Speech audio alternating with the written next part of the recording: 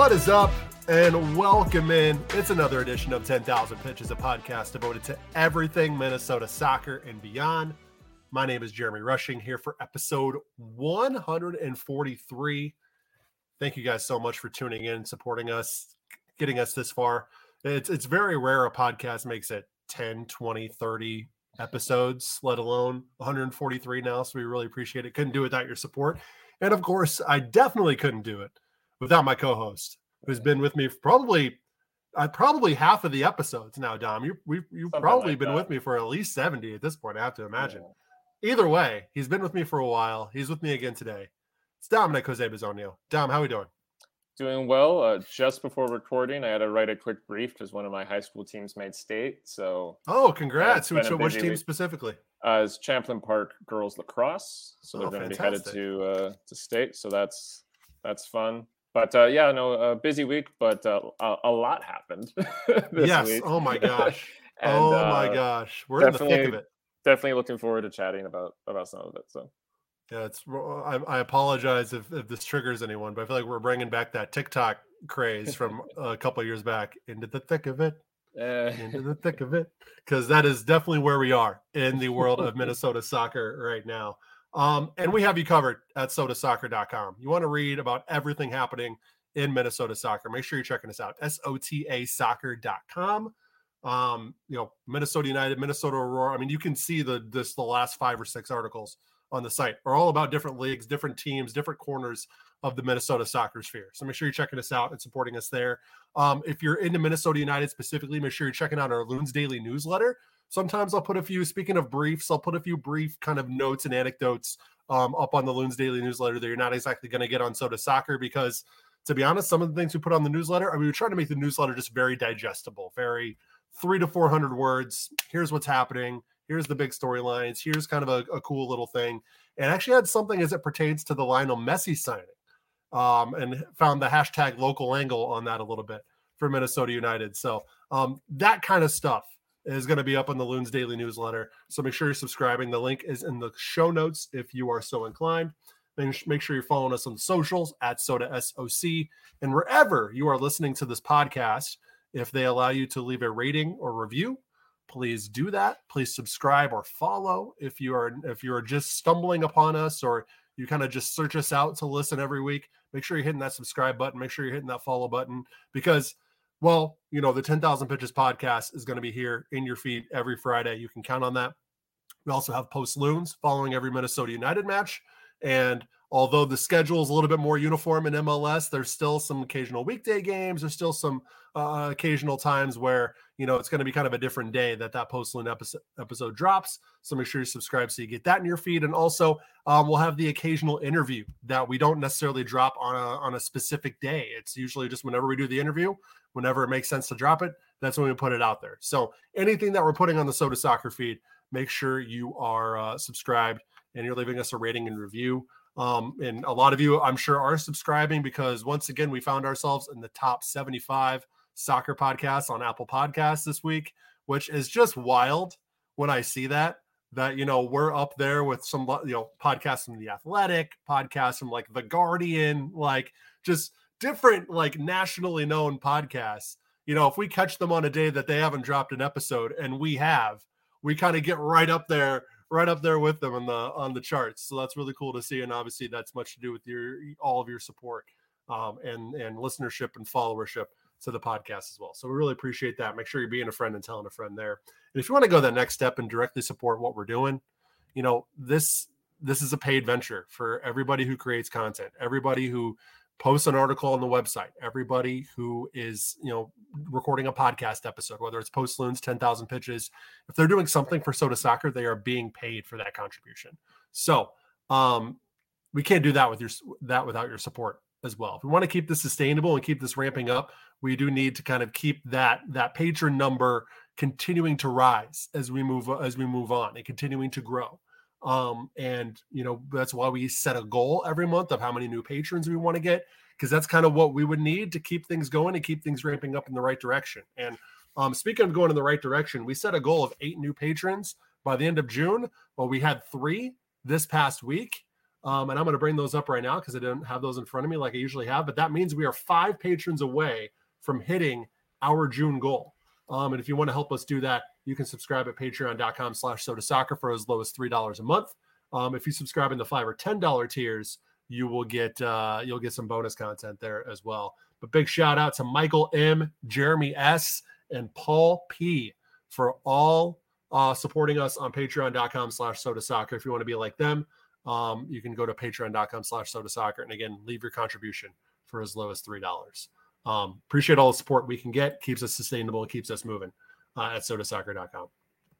Speaking of moving, let's move right into these headlines here, Dom. We'll start with Minnesota United. Good and this week, I'm going to call it. The was a 1-1 draw with Toronto FC. It's the 5th home draw of the season for Minnesota United. Still just 1 league win at Allianz Field in the 2023 campaign. Crazy to think about that it's June 8th, and we are discussing that. And it's going to be at least July now before Minnesota United has a chance to get another league win at Allianz Field, because they're at Montreal this weekend. They have a friendly on the 17th, a little bye week there. Then they're at RSL on the 24th, and they don't return home till July 1st. So it's going to be at least July 1st. We're going to head into July with just 1 league win at home for Minnesota United, which is crazy to think. Even in the dog years of 2017 and 2018, even TCF Bank Stadium was at some level a fortress for Minnesota United. They were able to get wins there. We were able to hear Wonderwall on a pretty consistent basis, even in those rough years. And before we even get to this result, Dom, I mean, when you look here, it's going to be at least July before we have a chance to get another win. It's just one of those things where it's holding Minnesota United back a little bit. You can talk about the performances, and we'll talk about that, how this wasn't necessarily it was another overall positive performance. But as I mentioned last week, this is a results-based business. And especially in MLS, you have to get the results you seek at home in order to really be where you want to be at the end of the year. And right now, for some reason, it's just not happening for Minnesota. Yeah, it's been a strange one. Recall Jacob and I talking about this on Post Loons. I guess it would have been like 2 games ago. Just that Minnesota's had an interesting year where at times it feels like they're more dangerous on the road, get closer to results or get better results on the road. Most of their wins are on the road, and that's very much a flipping of the script from this team forever. Its entire existence in MLS, certainly early on, especially. So, yeah, it's a bit of a weird one. I think to your point, you can get, like this team has, you can get some good results on the road, but getting some good results on the road is never going to be an efficient way of rising up the table. Like because those are never going to come as consistently as they would if it was a good run at home. It's just not how the math's ever going to work out. So struggling at home is always going to do more damage than doing well on the road is going to more good than doing well on the road is going to do for you. So it's a problem for the team. It's a problem. There's certainly been some close calls. The Toronto game, certainly a close call. The Vancouver draw at home, obviously a close call. There's been some close ones, but the fact that this team isn't getting over the line at home, I think is a huge part of why, obviously for a while now, they've really dropped off that early burst up the table that they had. It's going to be a long-term problem until they can start stringing together home wins. Absolutely. So let's talk about how this match went. 58th minute, Insigne puts the visitors ahead. It's Bernardeschi breaking out on the counter, passes this to Larrea on the right. And again, this is one of those instances where the opposing team on the counter attack is able to get a really clean ball into the box to just an awaiting attacker who doesn't really seem to be marked. And we saw it against RSL. That's how they got one of their goals. We saw it. We've seen it in previous matches where teams are really able to take advantage of Minnesota down the flanks. And if Minnesota is not marking well in the box, obviously that's going to lead to pretty much a tap-in opportunity for the opposition. We saw that here with Insigne. Well worked by Toronto. I don't want to take anything away from them. They were able to stretch Minnesota and end up getting that goal. But the $7 million man finds the opener for Toronto, and that puts them up 1-0. But the energy sort of changes in the 65th Dom, where we see Emmanuel Reynoso subbing on, making his 2023 debut. And even just, you could feel the energy in the crowd. But even just from my vantage point of the game, I'm looking from the press box and I'm thinking, okay, it's going to have to be Bongi again, or it's probably not going to happen for this team to find a goal. And then all of a sudden Reynoso comes on and my perception of the match just totally changes. They forget just finding a goal for a draw. This team could actually come back and win this thing now. And then that confidence grows more the way you see Ray just sort of step right in and sort of pick up where he left off last year with just dazzling the crowd with some of his moves. I mean, there was an instance in the 73rd. He's working through extremely tight pockets of space. He maneuvers around basically a trio of Toronto defenders, and his shot from the edge of the box misses the mark by inches. It's that something out of nothing, that creativity, that just individual playmaking, that almost intangible factor that Ray brings to the pitch that Minnesota was missing before this. And if there was any doubt that there was going to be any rust or if there was any doubt on what quality Ray would have when he came on the pitch, he silenced that doubt almost immediately with basically his first touch on the ball. Yeah, absolutely. So I was at this game actually. Went with my girlfriend and some friends. I was in the Wonderwall, and yeah, I mean, first of all, as soon as he came on, we talk about this drama with him and all that, but when you think about, well, what effect will it have when he debuts at home this season?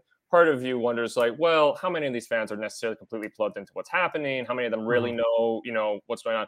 And I was frankly kind of surprised that you saw you saw through the stadium, you saw pockets of people standing up. I mean, you really, people clearly knew, first of all, that the situation had happened, but also clearly cared that he was coming back on. So that was great to see. And yeah, it was interesting because before he came on, Minnesota United had been to some degree dominating the attack. Dangerous chances. Yeah. Right. That Toronto goal was certainly against pressure. But it felt like before he came on, it was very much attacking, trying to hurt Toronto with a blunt instrument, I guess would be the way to put it. And as soon as he came on, the instrument seemed dramatically more sharp.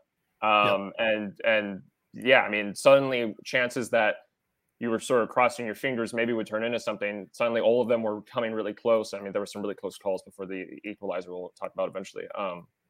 So no, I mean, had immediate effect. I will say, like, his second touch was an intercepted pass, which, like, I think a couple people around the time were like, oh, okay. maybe not. It's not a miracle. It's not a miracle. But that was probably the only mistake I saw him make the entire game. So, credit to him for being very ready for the game. 20-something minutes that he ended up playing, seemed very prepared and seemed quite gelled with the team, actually. So, that was very wonderful to see. There's another moment I just thought about. I don't even have it in the notes, but I just thought about he's approaching the box with the ball, and he sees the defender coming at him, and he just sort of slows down and just allows the defender to run into him just outside the 18. It's that intelligence he brings too is just so like it's next level. Everything he really brings is just kind of next level in terms of the talent, the intelligence, his presence, the way he goes about his business. So, and it pays dividends in the 89th. It's Reynoso kicking off this sequence. He sends a ball towards the far post. Hlongwane is right there. Bongi kind of sends a shot into traffic towards goal, gets deflected into the path of Arriaga, and the Honduran fires a shot that deflects off a Toronto defender's hip and into the back of the net. And there you go. You have the equalizer. And Adrian Heath actually said after the game, he wants to see Arriaga in these attacking situations more, getting more shots on goal, because we've seen it in training. Jacob Schneider, myself, Andy Grader, Jerry Zagoda, everybody's there. It's one of the things that stands out in training is during the shooting drills, Arriaga is top notch when it comes to his shooting ability, when it comes to his foot, when it comes to just how dangerous he can be in those situations. And you saw it with the free kick against Chicago. Again, that goes off the goalie's hands and in the back of the net. But if he's able to get around the box and get a shot, he can be very, very dangerous in those situations. Yeah, absolutely. I think, he's one of those players that I was going to say suffers, not suffering, but suffers from, being pictured or being assumed to be just like a gritty defensive midfielder guy, because that's technically kind of his job. But he's certainly got a lot of ability in the attacking third. You know, we've seen bits of that obviously in practice, but also in some games. And I think it's, you know, he obviously there's been some conversation about some of the mistakes he's made in recent games. I thought this goal was a great opportunity for him to sort of refresh the page a little bit, clean the slate a little bit, boost his confidence. I thought he looked pretty good in this game. He's part of what I think is good about Arriaga is that he can do a lot on both sides of the pitch. So, obviously there's been some growing pains, some tough moments in the last couple of games, but if Minnesota United can just keep him in this sort of shape overall, what he was doing against Toronto, that's the Arriaga that you can get big results from, and that can be having a big impact. So that was great to see. Yeah, and keeping himself available and on the pitch is going to be huge for him as well. And he actually, we got to talk to him through a translator in the locker room after the match, and that was one of the things he said. You know, I asked him kind of because he's been kind of moved down the team sheet a little bit. He went from being this team's MVP over the first 3 or 4 games to not really seeing the starting 11 much over the last month. And I kind of asked him about that, like, what's that been like? And obviously mentioned it's been hard, and he understands that that one of the big factors in that is how many cards he picks up and how kind of reckless he can be at times. And I'm paraphrasing here, but he did say that being cleaner and keeping himself available is going to be one of the things that is a priority for him moving forward. And that's good to hear. And hopefully he can do so in a way where his presence isn't necessarily minimized, because he does bring this presence and this I don't know, this sort of factor into the match that you don't want to necessarily see him lose just for the sake of staying on the pitch. But obviously staying on the pitch and staying out of card accumulation danger is something Minnesota needs to see from Arriaga moving forward, because he can be such a high impact player when he's available and when he's on his best day. So, but anyways, before we get to the end, there's a chance in the 85th that just seems it's one of those minutes. It's like a minute. It's only in Minnesota sports. Hashtag only in Minnesota sports does this happen. A ball off of a corner, I believe, or some sort of cross gets deflected, and Mender Garcia is inside the 6-yard box, just licking his lips, salivating, waiting for this ball to drop to his feet. There's no defender around him that is going to get to this ball first. He is right on the doorstep. And somehow a defender then gets in the way of the shot, and it gets blocked. Well, it's also worth, we're talking about some bad luck Minnesota to win this game. Minnesota had 2 shots blocked off the line in this game. One on each side, one on each half. So, I mean, they're obviously it's up to the team to score enough goals to win and get the job done, but hard done in some moments. For sure. Probably deserved another goal. Didn't get it, and that's what matters. But some really big chances from, I mean, really all the attackers had some moments. It's just none of them were able to convert. So it's just one of those, how does this not end up in the back of the net? But anyways, it doesn't, and then things end up 1-1. And now we move on to CF Montreal, coming off a Canadian Championship final loss to Vancouver midweek. So I think that will impact Montreal's, the way they roll out their lineup, because I mean they put everybody out there. Obviously, it was the final of the Canadian Championship. You have a chance to lift the trophy. They're going to put their best foot forward in that one. So I have to imagine that because of that, there might be some rotation in this one for Montreal, which Minnesota could take advantage of. And if you haven't been paying attention to Montreal, lately, and you just kind of heard about some of their early results, they've actually done a really good job of turning things around after that slow start. In early April, it looked like this was going to be a wooden spoon type team.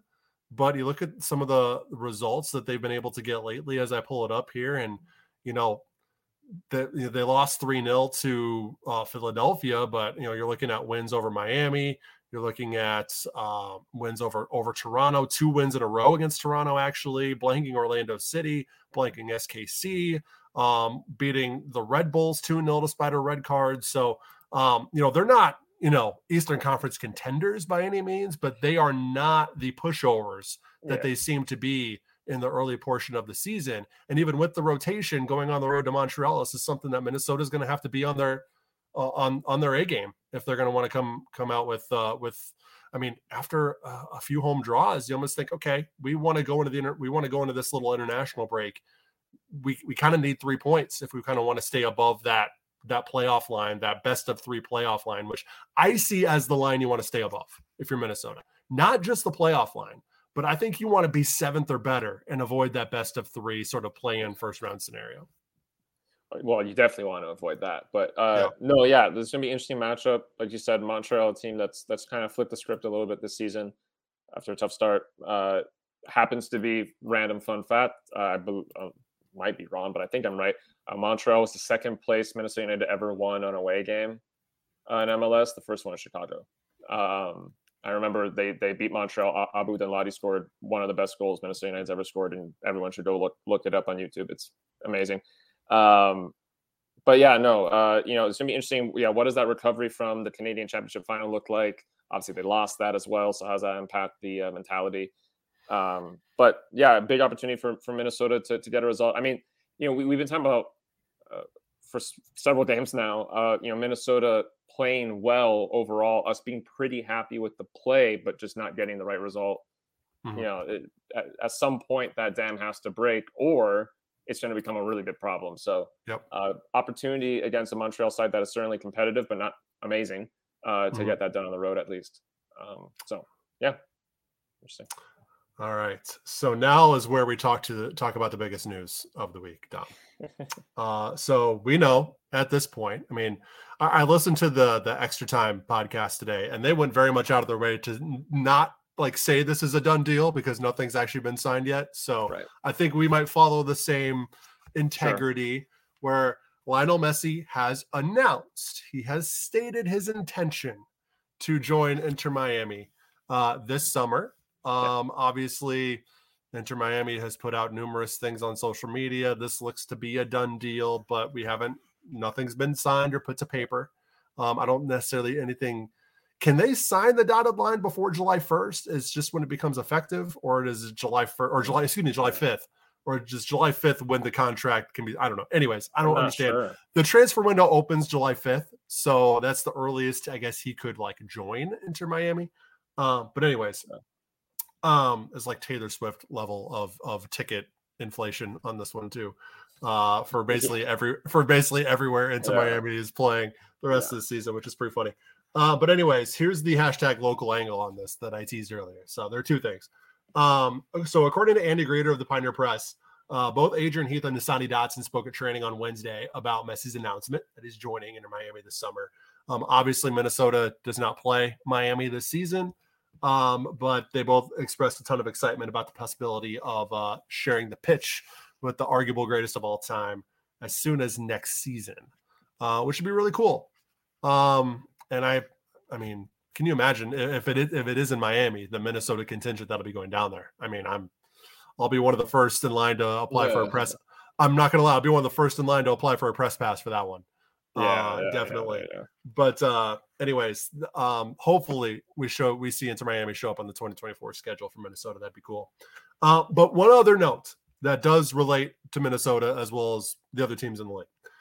Nowhere in Wednesday's reporting of Messi's move to MLS was there mention of the prior rumor that all 29 MLS clubs, Minnesota included, would be contributing financially to make the move happen. I saw some people kind of falsely stating that the Athletic report of Messi's move stated this. This I haven't seen this stated since March in any actual reporting and at that time it was just a rumor. It was just something that had been discussed. So there really is, I don't think it was ever really anything super concrete about this shared financial responsibility among the clubs to bring Messi to Major League Soccer.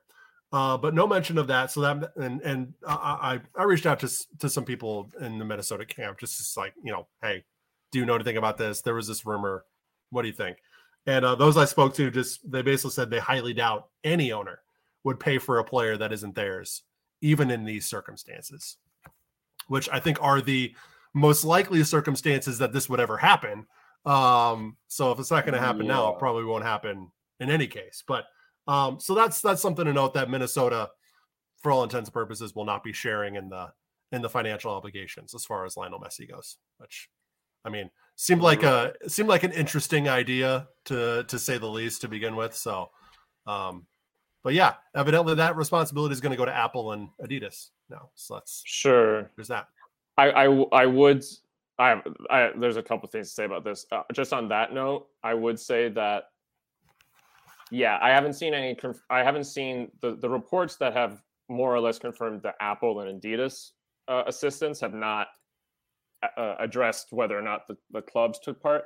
I guess what I would say is to some degree, by definition, all owners do help because of how MLS works. That is, I mean, yeah, to some degree, I guess you are correct. Like, because all the clubs are owned by MLS, right? So right. So, like, to be clear, that they did technically help, but they didn't necessarily sign a dotted line saying, "I'm specifically going to help you sign Lionel Messi." Yeah, no, I mean, first of all, obviously this is, crazy news. It's the idea that he's going to, whether it includes this year or not. I know there's some questions about when he'll start, but in the near future, we'll be playing here is cool and crazy to wrap your mind around, and the idea that folks here are going to be able to see him play in a competitive match, by the way, because the average American at best maybe sees him in a friendly without traveling. So that's obviously a really cool opportunity. I think it's a really interesting. One thing I'm curious about is how this actually affects Inter Miami's results. In the sense that they're pretty bad. They're doing really bad. But here's the thing, and I say this as a person who thinks that Lionel Messi is the GOAT. We've seen really high-level stars come to this league and not help their teams win anything. That's been the story of high-level stars in this league in the last couple of years. It took David Beckham 5 years to win anything with LA Galaxy. I believe Zlatan. It really take 5 years. Yeah, it was his 5th year with the Galaxy. Zlatan didn't win anything. Zlatan didn't win anything. It's the Rooney MLS. Didn't win anything. MLS is the only league that Zlatan has played in that he didn't actually win any hardware. When you looked at, I don't think NYC won anything while David Villa was there. All these kind of prominent, I'm not talking about back when Beckham came. I'm talking about the last couple of years. Recently, we haven't really seen teams that sign these kinds of guys necessarily do that much better, at least in terms of actually getting over the line and winning anything. So I am curious what that looks like for Inter Miami.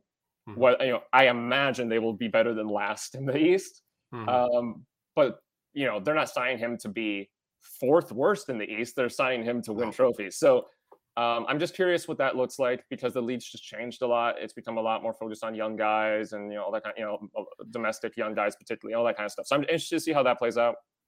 And then I guess not to be the negative Nancy on this, but I am a little bummed out by the fact that there's already so much evidence that the tickets are going to be so priced out. Because while it is kind of funny the way it's happened with some games, especially games that, by the way, he will not be playing, like games that he won't have even signed a contract. I think literally the Nets Miami game has already had an increase, and he's literally not even part of the team. And that's kind of funny. But the thing that bums me out a little bit about that is, people are talking about how cool opportunity. Oh my God, he's going to be here. But like, how many people are actually going to see him? Actually, because what those prices really mean is, like, most of the, especially like you think like kids and stuff who this is their chance, they can't travel to the other side of the planet to watch him play. They're not going to see him live. They're going to watch him on TV like he still played in PSG. So that's the only thing that bums me out, is like when you see those price hikes, that does mean that like the people that you would love to be able to grow up saying they've watched him live won't see him live. Their families won't be able to afford to go watch him. Correct. So that's kind of my only thing. I'm like, I understand. Look, Inter Miami have every right to do that. That's how the system works. I'm not, but I do wish that wasn't quite the situation. I don't know if perhaps that will be less of a problem with road games for Inter Miami. I don't know. Well, but I mean, that's where teams like Charlotte and Atlanta sort of have an advantage. They play in stadiums that they can just, you know what, we're going to open up the upper bowl and we can get 70,000 in this place. And that's what they both already intend on doing. I think Miami, I don't have any, this is not a report. This is just my inkling. They probably are going to move their home games from there on out to the Dolphin Stadium, because Drive Pink Stadium is in Fort Lauderdale. And if you don't know anything about South Florida, Fort Lauderdale is like an hour from Miami. Right. Like it is not close. A separate area, a completely separate area. And not even that. It is a soccer specific stadium, but it's not an actual stadium, and that it's temporary. It was built to temporarily house this team until they can find an actual stadium to play in. It's built on the bones of the Fort Lauderdale Striker Stadium. Yes, exactly. The rotting bones.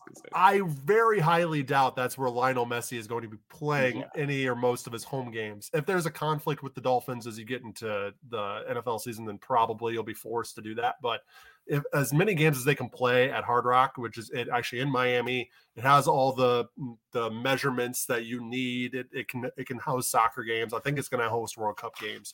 So that's a very likely option, I think. But for the road games, you're exactly right. I mean, can you think of Allianz Field, how crazy those prices would be if Messi is coming? And especially on the post market for resale and all that kind of stuff. Yeah. And I don't think there's any way they would move that to US Bank, because I don't know how, because the Wilfs were bidding on an MLS team, but like they didn't make US Bank Stadium like the field big enough for World Cup games. So I can't imagine that they would be able to maneuver things around enough to host them. Anyways, that's just a lot of conjecture. But anyways, the point is, I think this is largely really cool, but I do think your point stands down that it kind of sucks that a lot of kids, especially who don't come from very well-to-do families, are probably going to be priced out of the market. But kudos to anybody who's a season ticket holder to any team that is, you either get to see the GOAT or you get to flip your tickets for like 20x what you bought them for. So it's a win-win situation there. So anyways, absolutely. That's very cool. And again, I hope that we see Inter Miami on the Minnesota United schedule next year. That'd be very cool. A couple more Loons notes before we switch gears. Kamar Lawrence likely to remain out against Montreal this Saturday per Greater. Still dealing with a hamstring issue. And then following Saturday's game, the Loons will be without a handful of internationals. Michael Boxall, Bangakuli Klangwane, Dane St. Clair, Kervin Arriaga, Joseph Rosales, and Zarek Valentin, who actually be representing Puerto Rico, which is pretty cool. That's great for Z. These internationals are set to miss anywhere from 1 to a handful of matches in late June into July. I know CONCACAF specifically, you have the Nations League wrapping up, but then you have Gold Cup in July.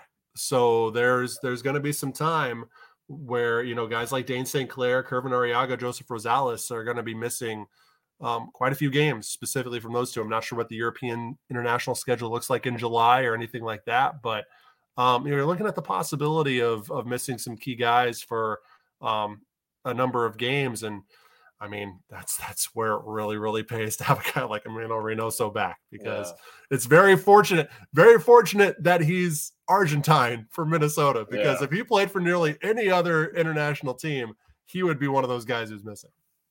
Yeah, that's sort of the funny, like, backwards positive of signing good players from that kind of country, like in Argentina, versus signing really, really good players from South Africa and Honduras and New Zealand, Puerto Rico, wherever.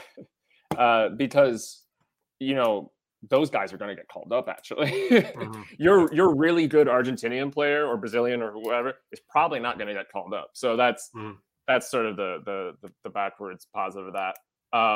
Also, side note, but Honduras are actually playing Venezuela for one of their games in the next window. So I wish Arriaga and Rosales an injury-free terrible game.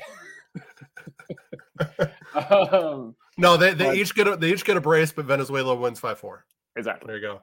Yes. But no, I mean, I've said this countless times on the show. I'm a big fan of international soccer, so I always really enjoy seeing people go off to the teams and seeing how well this game goes. So that's very exciting for me. But yeah, hopefully, obviously, we don't see any sort of injuries enter the conversation. Some of these players, of course, pretty vital right now. And yeah, it's going to provide a really big opportunity for someone like Emmanuel Reynoso, Fragapane as well, I suppose, those kinds of guys to really step into the space and lead the team for the games following these departures, because they're going to be needed all the more with the combination, of course, of injuries and international players. So yeah, it's going to be interesting to see how the team respond to that problem. Yes, maybe see Sang Bin the winger in these scenarios, which would be interesting. I think he's, he was touted to be an attacking piece that you can kind of plug in anywhere along the front, and he can be an impact player. So maybe that is kind of where he fits best, is maybe that Swiss Army knife along the front, where you can slot him in if you're missing somebody, if somebody's injured, whatever, whether it's on the wings, at the 10, at the striker position. Maybe he can just sort of be that piece that can play, he's not make a tremendous impact, but he can slot in and give you really good solid minutes in one of those scenarios. Maybe that's where he's looking at. But one player that Minnesota United most certainly is looking at to bring in is Teemu Pukki. And I don't have this in the notes here, but I just wanted to pull this from Andy Grader of the Pioneer Press.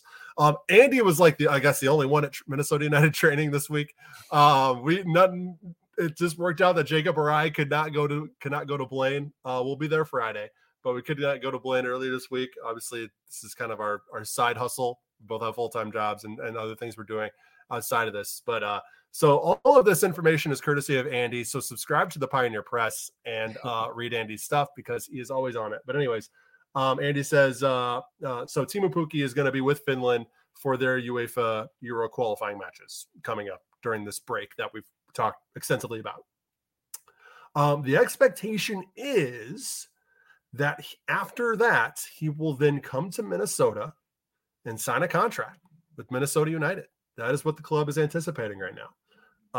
And he could make his Loons debut, just kind of looking at the calendar, I guess, as soon as the Austin match at Allianz Field, which I am going to pull up the Minnesota United schedule. I have no idea actually when that is. But anyways, that's a positive development on the Pukki watch front, obviously. And this is somebody, people do look at his age, and we talked about this a little bit last week. But at the same time, this guy has been known to put the ball in the back of the net at a very high level. This is not your bang for buck, taking a flyer on a young guy who's played in a lower division that is showing signs of potential and talent and goal scoring ability. This is a proven guy. This guy has done it.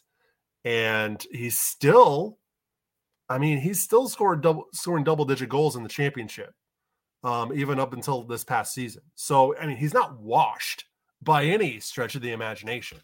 So I think this is somebody that, and look, I don't think he's a long-term, I don't think their signing is with the intent that in 5-6 years, Teemu Pukki is still going to be with Minnesota United. But this team is in a competing window right now. There's no doubt about it. Like they have been for the last 4 years. They're in a competing window. They need to do what they need to do to take that next step in the short term without completely mortgaging the long term. And I think Teemu Pukki checks both those boxes. I think he's a very high quality short-term signing where you're looking to win in the next 2 or 3 years. This is a guy who can contribute to that. And yeah, absolutely. I think you bring him in, and I do think that Adrian Heath is, maybe this is strong, but I do think that if it doesn't happen with Pukki, I think you're sort of seeing that maybe it's just not going to happen with Adrian Heath at the helm.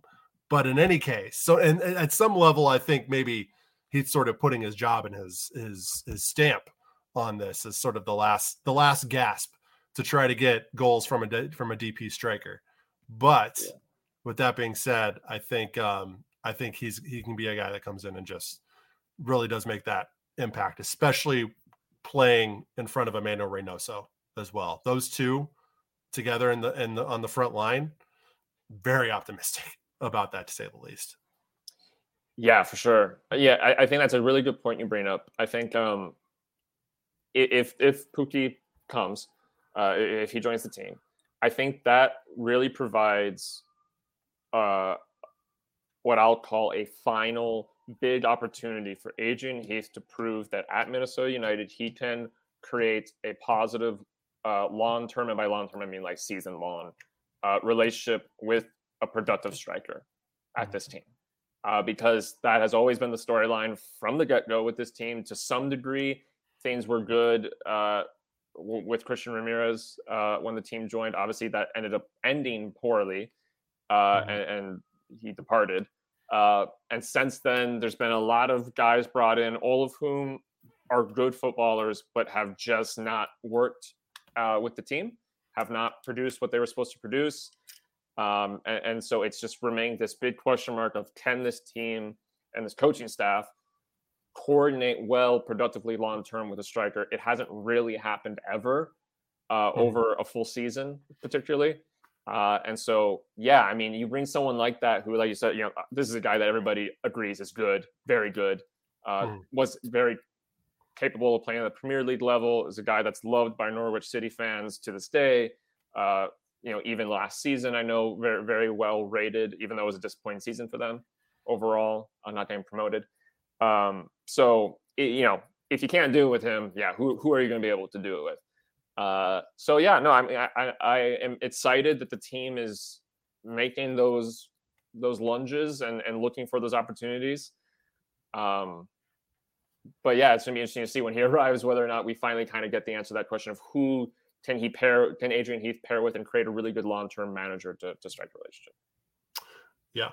And and I'm looking at this, the Austin match is July 8th. That would make sense. That would be the first match after the transfer window opens. And so Minnesota, kind of same with Inter Miami and Messi. Minnesota, by getting kind of everything else out of the way ahead of the actual deadline opening, or ahead of the actual window opening, I should say, excuse me. They, as soon as July 5th hits, he could be available. He could come in and start training and be available for that match against Austin. So, but very positive development on the Pukki front for sure. Nothing obviously signed, sealed, or delivered just yet. I want the title of this episode to be the out of context quote of Jeremy saying Timo Pukki is just like Messi. Timo Pukki equal to Lionel Messi. Timo Pukki will score more goals than Lionel Messi next year. I'm just kidding. In 2023. Timo Pukki. Yeah, sorry, for the rest of this season. Yeah. Okay, moving on. That's not something I'm predicting. I'm sorry. But let's get into some doubloons news. It was I wrote this, and I'm going to say it here. It's not often you can take like a tangible positive from giving up 4 goals and getting doubled up on the road against a conference opponent. Right. But that kind of happened for him in UFC 2 over the weekend, because although they did lose 4-2 to Michael Vang and Portland Timbers 2, recently signed attacker Cameron Lacey, filling in for the departed Patrick Weah, who's on loan in the USL Championship, scored a brace. He scored both of Minnesota's goals, which is a real positive.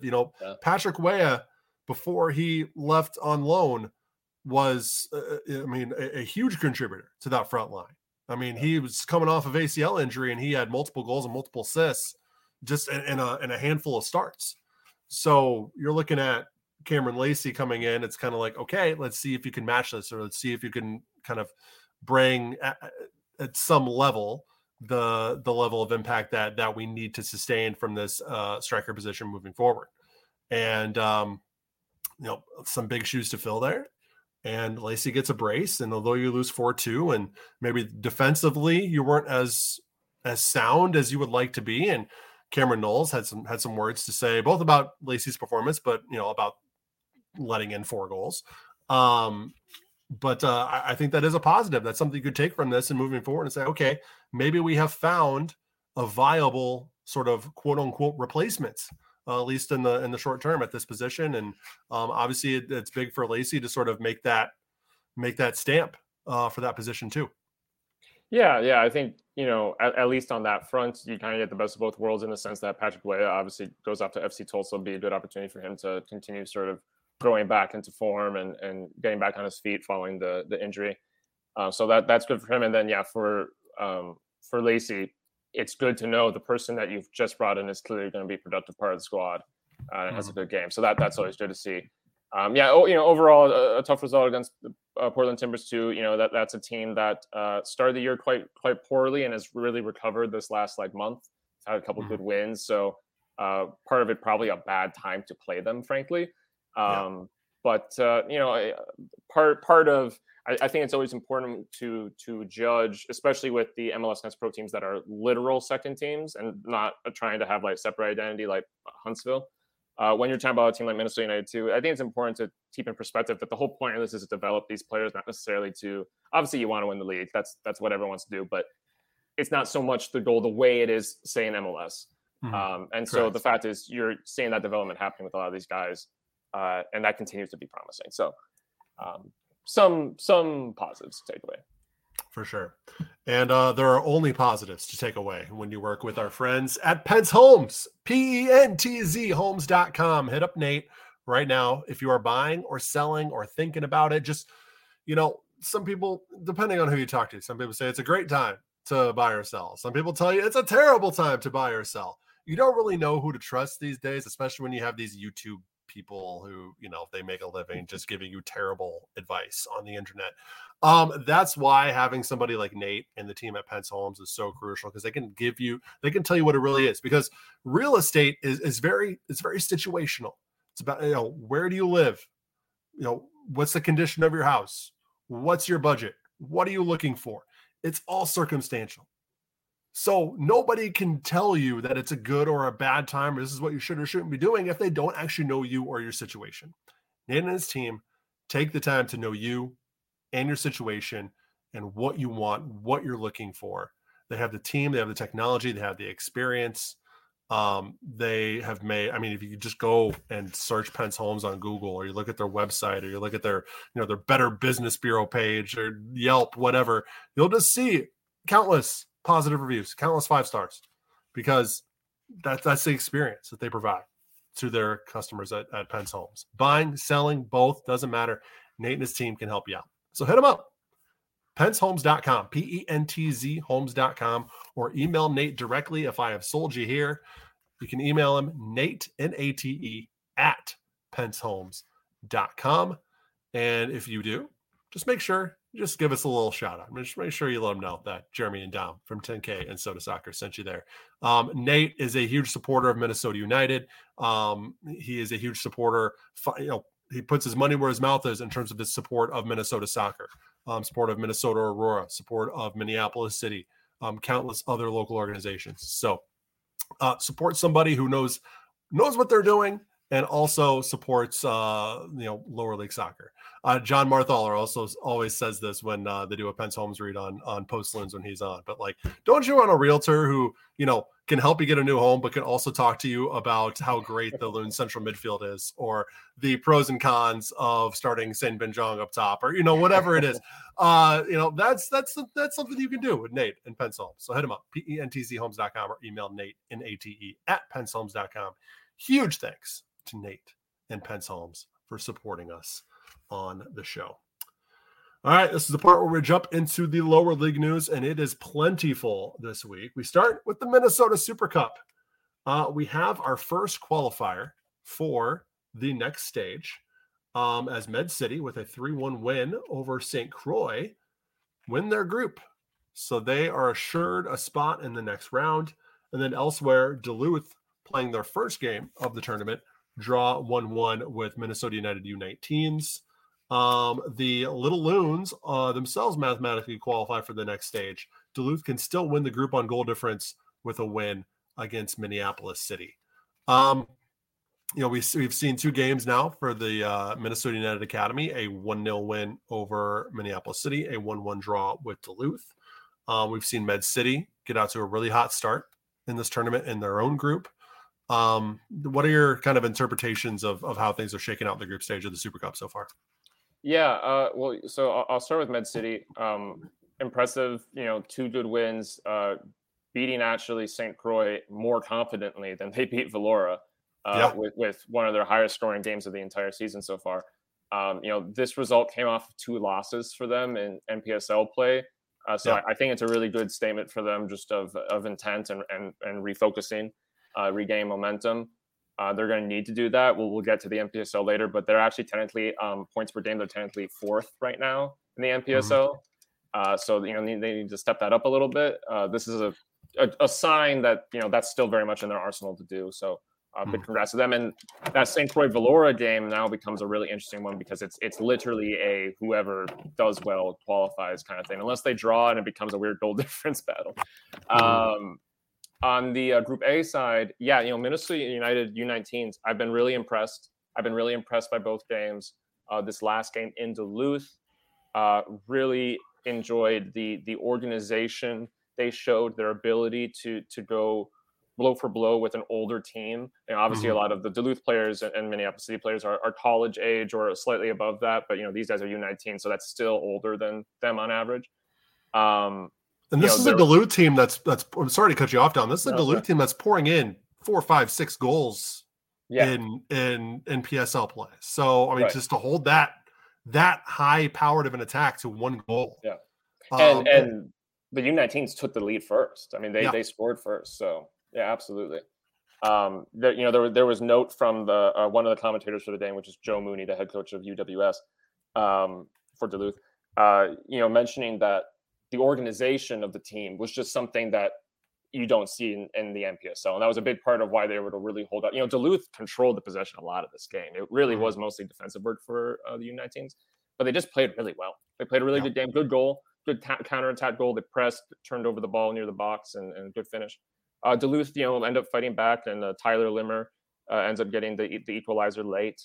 And, big saves from both goalkeepers, but really entertaining game, really physical, engaging game.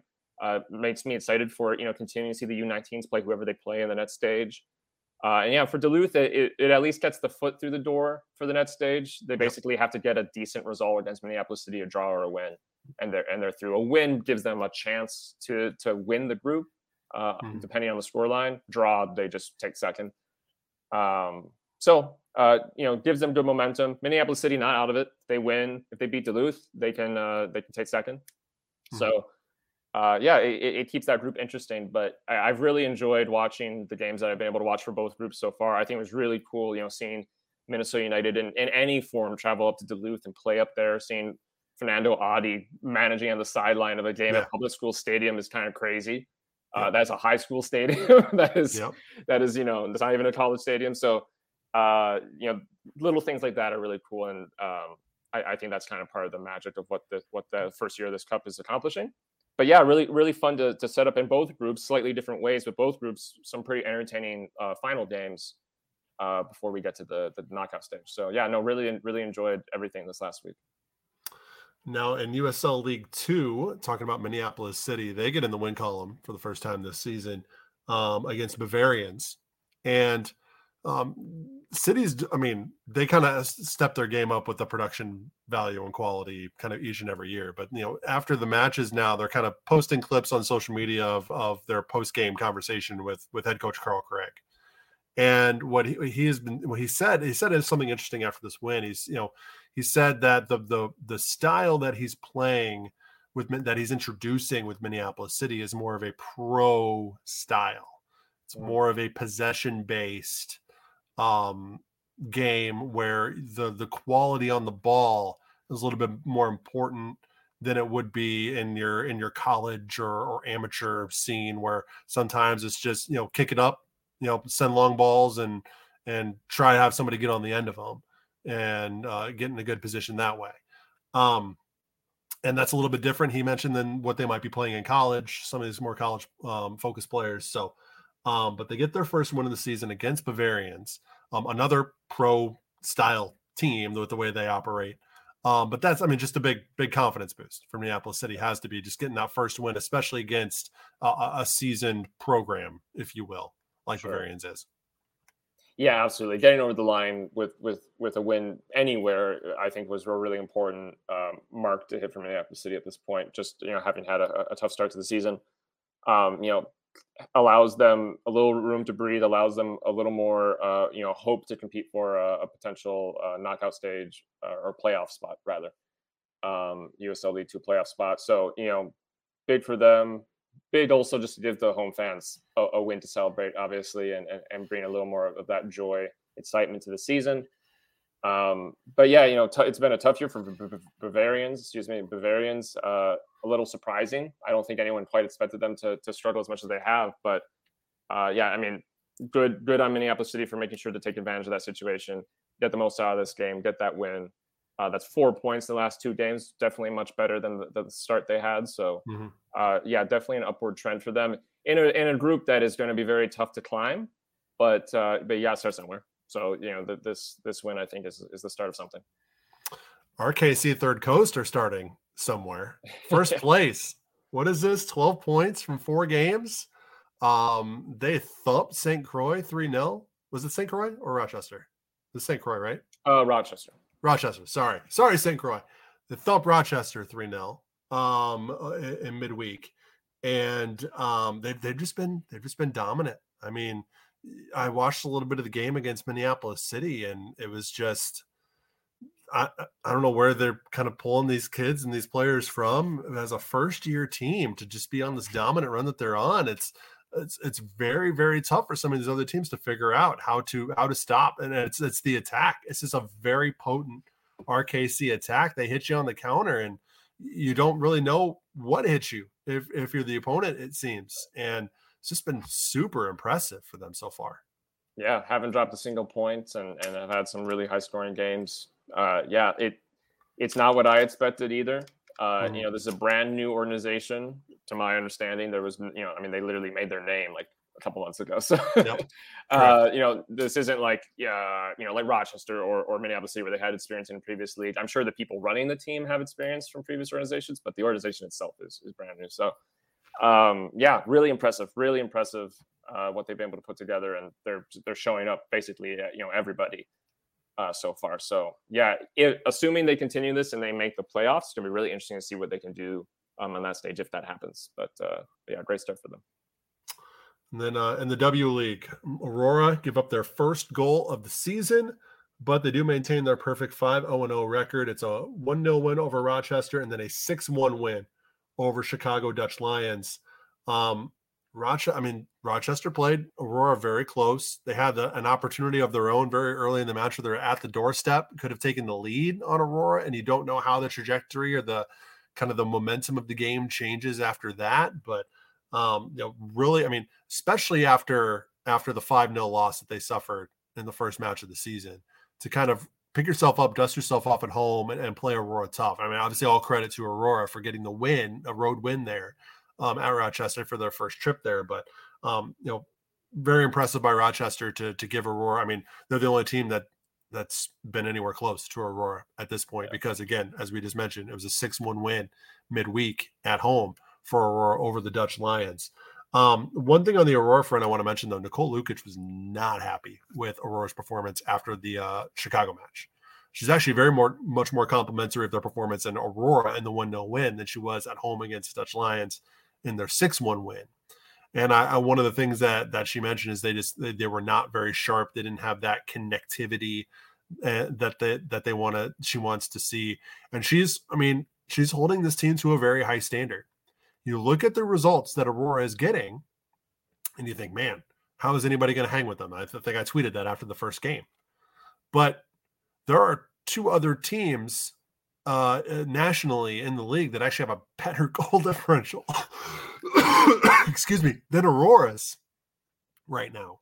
And so that's, I think, the standard that Lukic is holding the team to, and not that she's looking at goal differential as like the be all end all, but I think the competition, there are other teams that might actually be at Aurora's level. And if Aurora wants to overtake those teams when push comes to shove in the playoffs, they have to be at their best every time out. And that includes on a Wednesday night at home against the Chicago Dutch Lions. And even in a 6-1 win, I think it was kind of, I don't want to say funny, but it was like kind of interesting to hear that sort of response from a 6-1 win. But at the same time, you really think about it and you look at it, you're like, oh, This team's looking championship or bust this year. And if they're going to reach that mountaintop, having that standard is, paramount to achieving their goal. Yeah, absolutely. I mean, obviously there's something slightly silly about hearing that after 6-1, but I think that, the logic of it is that, teams like this who very comfortably dominate their conference, for example, with the structure of this league, complacency can be a really big problem with those teams. Yep. As soon as you get out of that, you did your thing, you won your conference or division or whatever, and you get to playing the next level. A lot of times those teams suddenly will lose because there's just a little bit of casual complacency because they just got used to winning. Mm-hmm.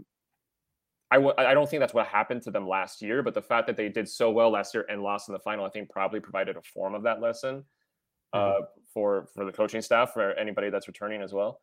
I think that's a smart thing. If the coach is noticing that problem, I mean, if it's not happening, then there's no reason to complain. But if you're noticing that problem, you should address it right now in the middle of the season when you still have time to iron that one out. With Rochester as well. Yeah, big credit to them. That goal was right before halftime as well. So they basically did 2 40-minute blocks of not conceding to Aurora, which is a miracle compared to what every other team has against Aurora.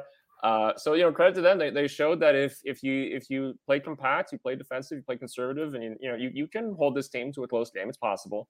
Probably shows that maybe a team with a better roster would potentially be able to pull it off and actually get like a 1-0 or a 1-1. But Rochester are definitely going to have to plan to get their points against other teams in Minnesota Aurora, which is frankly the case with any team that has to play Minnesota Aurora right now. So they shouldn't feel too bad about that. But it's an interesting season so far. It's a very dominant season, obviously, for Aurora, but it is interesting to see these little storylines being created just in terms of, well, how is this team managing momentum? How is it managing its catapulting into the atmosphere? It's going to be interesting to see how they handle that for the rest of the regular season. All right, MPSL time. Duluth beat Med City and Dakota Fusion. They now have 18 points on the season. They are number 1 in the NPSL national rankings.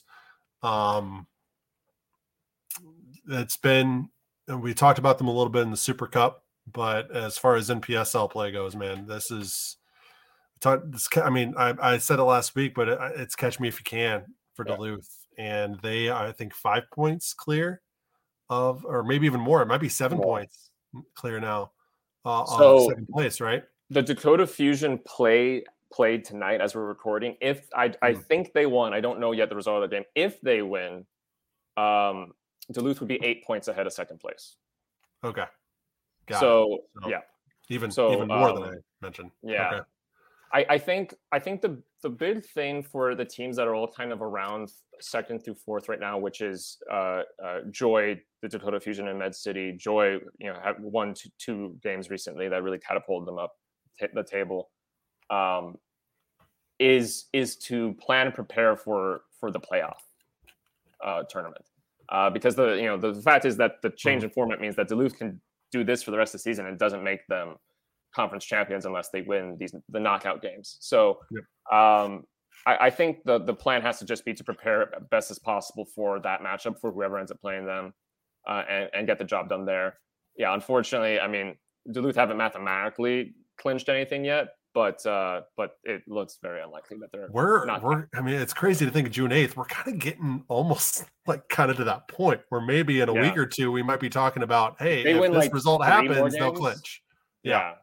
So, been a really impressive season from Sean Morgan and Duluth FC. I mean, they've really put a great season together so far. Really dominating teams, conceding very few goals. Very, very cool. A quick note that I'll throw in just because I thought I guess this would have gone more with the United result because it happened that day. But Jake Starling, who is playing his 4th season for the team, has now actually broken the record for most appearances for the team. At 45, which is a lot of games for this kind of team. For that team at this level, 45 games. 45. So that's going back to 2019. I think I made this joke on this podcast before, like way a long time ago, but Jay Starling's been playing for this team long enough that he actually played a game with Sean Morgan.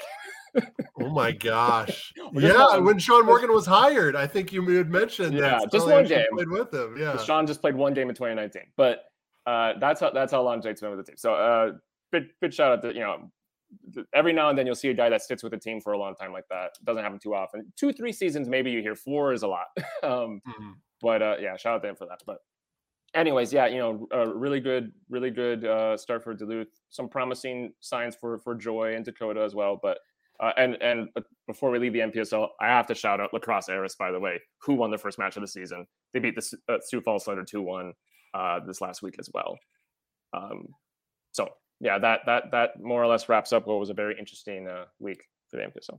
Yeah, and just kind of want to echo what you mentioned about Joy too. 2 big wins for them: Sioux Falls, Twin Stars. So they're kind of up in that, as you mentioned, in that playoff situation as well. Yeah. And again, top 4 make the playoffs in the MPSL North this year. So that's something to keep an eye on moving forward. And as you mentioned, with that knockout scenario being in there, even if you finish 4th and you finish 17 points off the pace, you have a shot if you just make that top 4. So interesting to see how much more dominant Duluth can get the latter portions of the season if they can continue that into the knockout stages into the playoffs. WPSL. 3 wins in a row sees Manitou lead the Northern Conference, but Thunder and Joy Athletic both sit 2 points behind with a game in hand. I say this every week and every time we talk about the WPSL, but I mean, it's just the season happens so fast, and there are so not few games, but relatively fewer games that like one result either way, especially if it's a 6-point type result, can completely change the complexion of the entire table. Definitely. Well, the perfect way to illustrate that is literally Manitou's current standing, because the last time we recorded, Manitou's record was 0-2. Mm-hmm. I think they played the day we recorded and then 2 more games after that, and suddenly they are top of the table. So, the games come really fast in WPSL. It's going to be probably hard to hold on to that just with some of the pressure they're going to have from behind. But really good start for them overall. Really good job sort of recovering from a rough first 2 games. Quick shout out also because Manitou also recently announced as new UPSL members on the men's side, so they'll be fielding a men's team as well next season, it looks like. But promising in WPSL campaign for them, and we'll just have to see how well they can kind of hold off the pressure from the Thunder and Joy. Speaking of the UPSL, it was a very eventful week. Minneapolis City Futures top the table. They beat St. Croix 3-2 and draw St. Paul Blackhawks 1-1. Vlora beat Worthington 4-0, but then lose 3-2 to St. Croix. And then Twin City get their first win of the season, 5-1 against Austin Villa. So actually, I think St. Croix technically top of the table now, or is it still? They are second. Futures. Okay. They are second. So the loss to Futures dropped them to 3rd because Vlora won that day. And then they retook 2nd by beating Vlora. Okay, got it. So there was a lot happened and then nothing changed.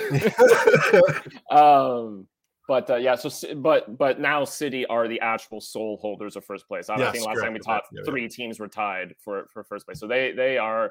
It's a 1 or 2 point lead. It's potentially could be surpassed, but they do have hold of that first spot after some pretty crazy games. And worth noting that 3-2 win over St. Croix, they were down 2-0 at halftime, Minneapolis City. So they really put in the work this week.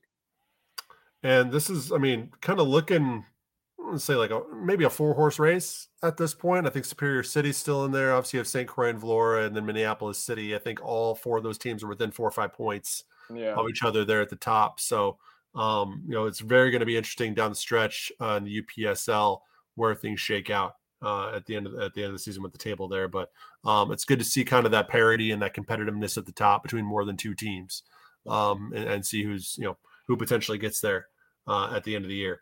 On the women's side in the UPSL, Tonka remain top of the table, tied with Superior City at 7 points, but Tonka do have a game in hand.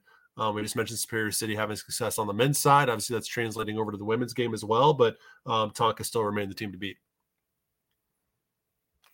Yeah, absolutely. Yeah. Sorry. Go ahead, Dom. Yes, I started late there.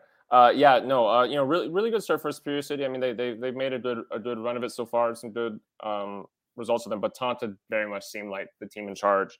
That being said, there's quite a few games left, so the UPSL women is not nearly as fast as the WPSL. So still some time for other teams to grow into the season. But Taunton seemed like the team to sort of put your money on. All right, now that is it for the news and headlines and scores and the rundown of everything. Now it's time to end things the way we always do with our picks, presented by Better Edge, BETTOR edge.com/loons. You click that and you sign up using that code, using that link, and then $20 pops into your account. You might be thinking, Jeremy, what can I do with that $20? Sports betting isn't legal in Minnesota. Well, this isn't really sports betting. It is, but it isn't, because with Better Edge, you're not betting against a sports book. You're not, there's not an entity that profits off of your loss. That is what a sports book is. That is what's illegal in Minnesota. With Better Edge, it's a social betting platform. So you know how, hey, Dom, I'll bet you $20 that Minnesota United beats CF Montreal this weekend. There's actually a platform where you can actually make that bet with your friends, against your friends, with or against other people on the platform, which makes it legal to use in Minnesota and 46 other states. So if that sounds good to you, and that sounds like something you might want to take advantage of, betteredge.com, BETTOR edge.com/loons, and you get that $20 in your account. Loons are road underdogs. The lines makers, the odds makers really love their home teams in Major League Soccer. So Minnesota United actually pretty decent underdogs, plus 260 on the line, meaning that, if you bet $10 on the game, you actually win 26 if Minnesota wins. Over under 2.5 goals there. Dom, what are you thinking? I'll take the risk on. My last couple have been wrong, but I'll take the risk on that one and say Minnesota United win, just because of the sort of the little bit of magic touch the teams seem to have on the road. Yeah, I'm going the same way. I'm thinking the exact same as you. I think Montreal might be experiencing a little bit of rotation here. I think with the international break on the horizon, Minnesota is going to put absolutely their best foot forward. They're coming off, for the first time in forever, it seems, they're coming off a scenario which they did not play a midweek game.